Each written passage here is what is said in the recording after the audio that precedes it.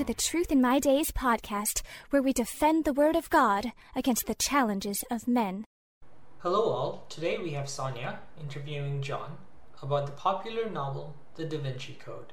We continue to look at the popular book's claim that there were multiple Christianities and over 80 gospel books had to compete for us to get what we have today. Today, we're continuing to look at quotes from the alleged Gospel Book of Thomas. This was something we started last week and are looking to end the series this week. We hope you enjoy! That's what I said. They sound like absolute nonsense. That's the second part of saying 22. Jesus said to them, "When you make the two into one, and when you make the inner like the outer, and the outer like the inner, and the upper like the lower, and when you make male and female into a single one, so that the male will not be male, nor the female be female, when you make eyes in place of an eye, a hand in place of a hand, a foot in place of a foot, an image in place of an image, then you will enter the kingdom."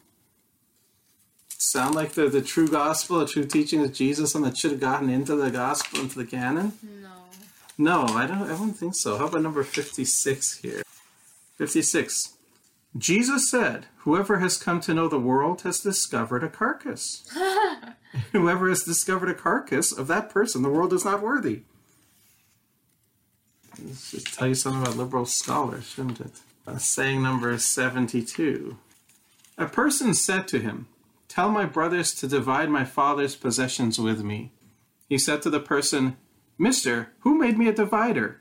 He turned to his disciples and said to them, "I'm not a divider, am I?" Number 98. Jesus said, "The Father's kingdom is like a person who wanted to put someone powerful to death.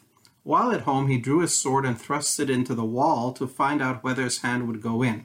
Then he killed the powerful one." Sound good? No. 105. Jesus said, "Whoever knows the father and the mother will be called the child of a whore." I'm speechless.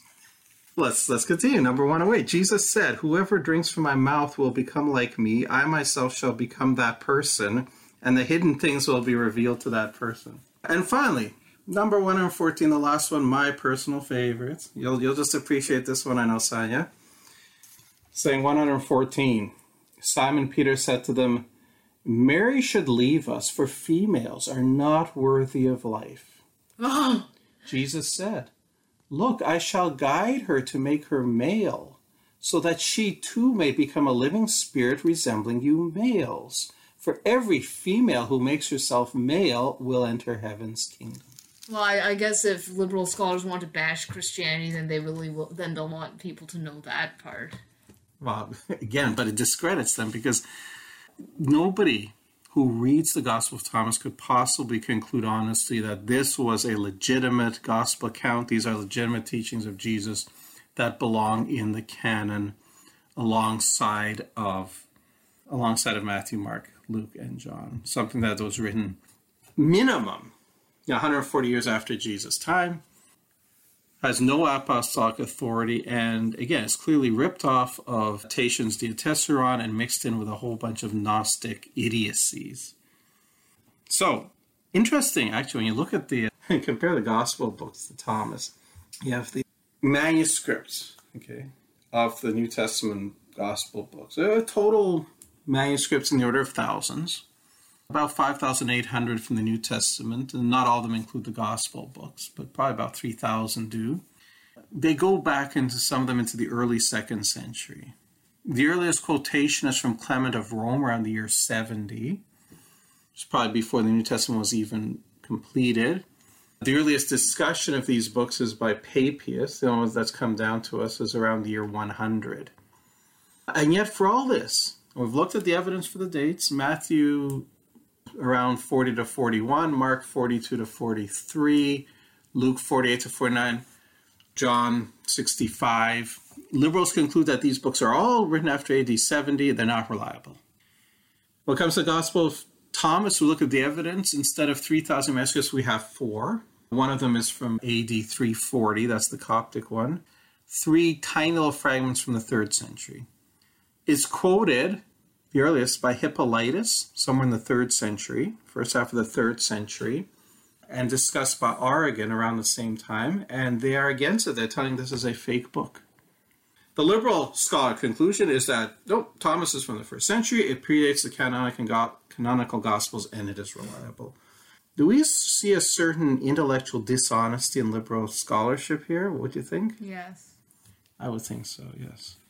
Now that leaves us with one and only one alternate, the secret mark, and that one is actually very, very, very funny and very telling.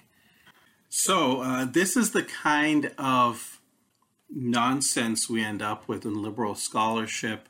Historical Jesus lives to about the year 33. Then we're told that there were miracle and parable collections transmitted orally till about 50.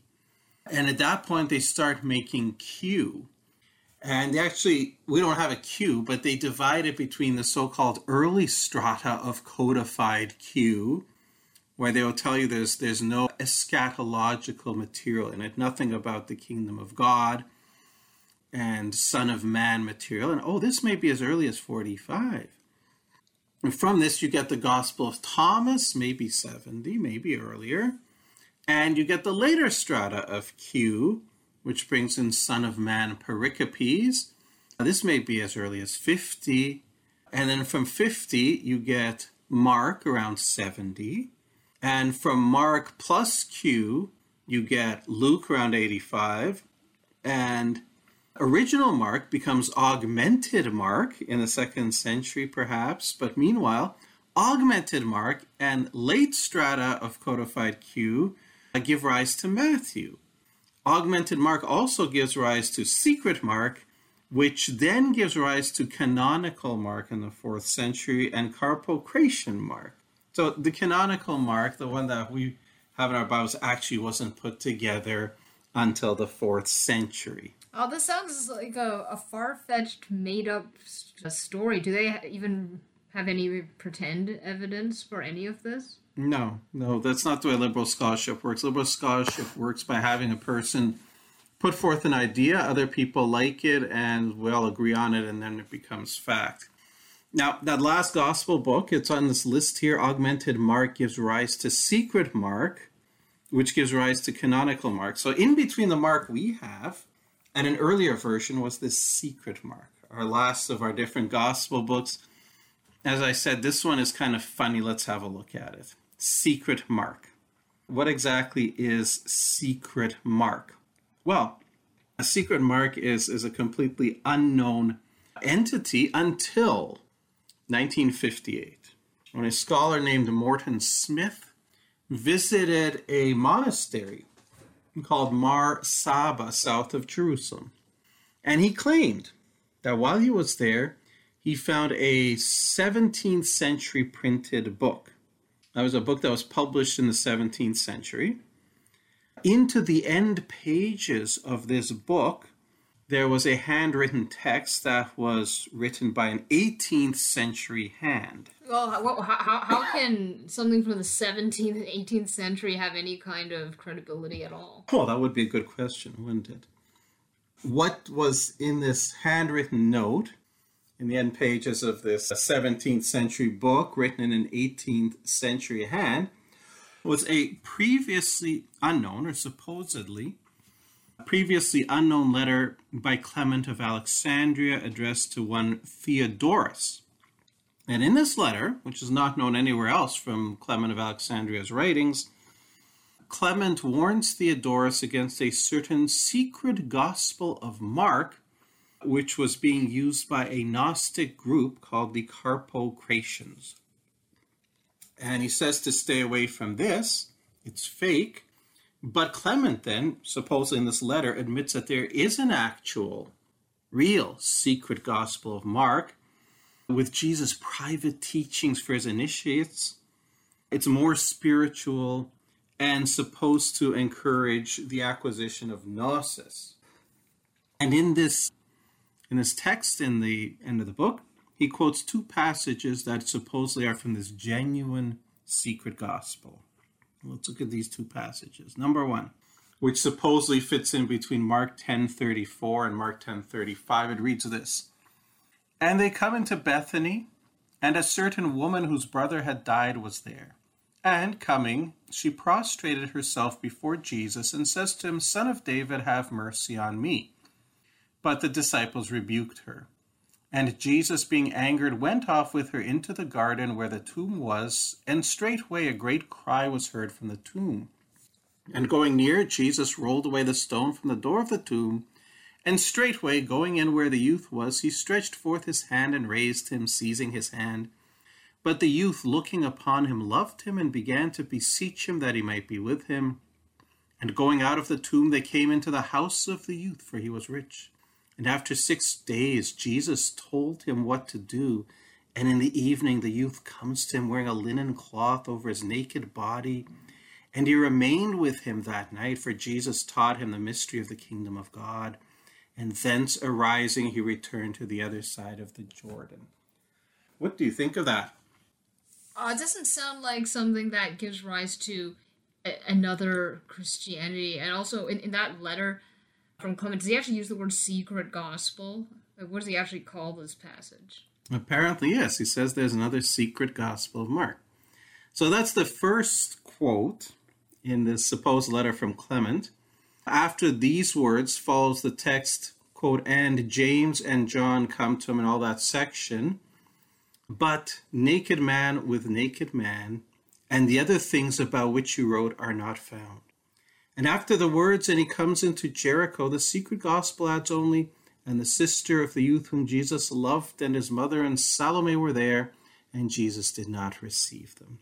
And this supposedly fits into Mark 10:46. So what do you have here? And any kind of intimation or hints of something improper here?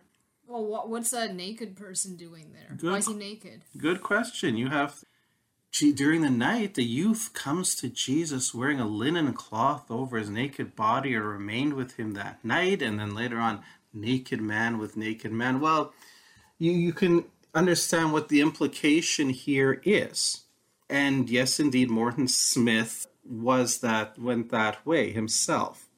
Now, Smith supposedly found this in 1958. He didn't announce it until 1960, and he didn't actually publish it until 1973.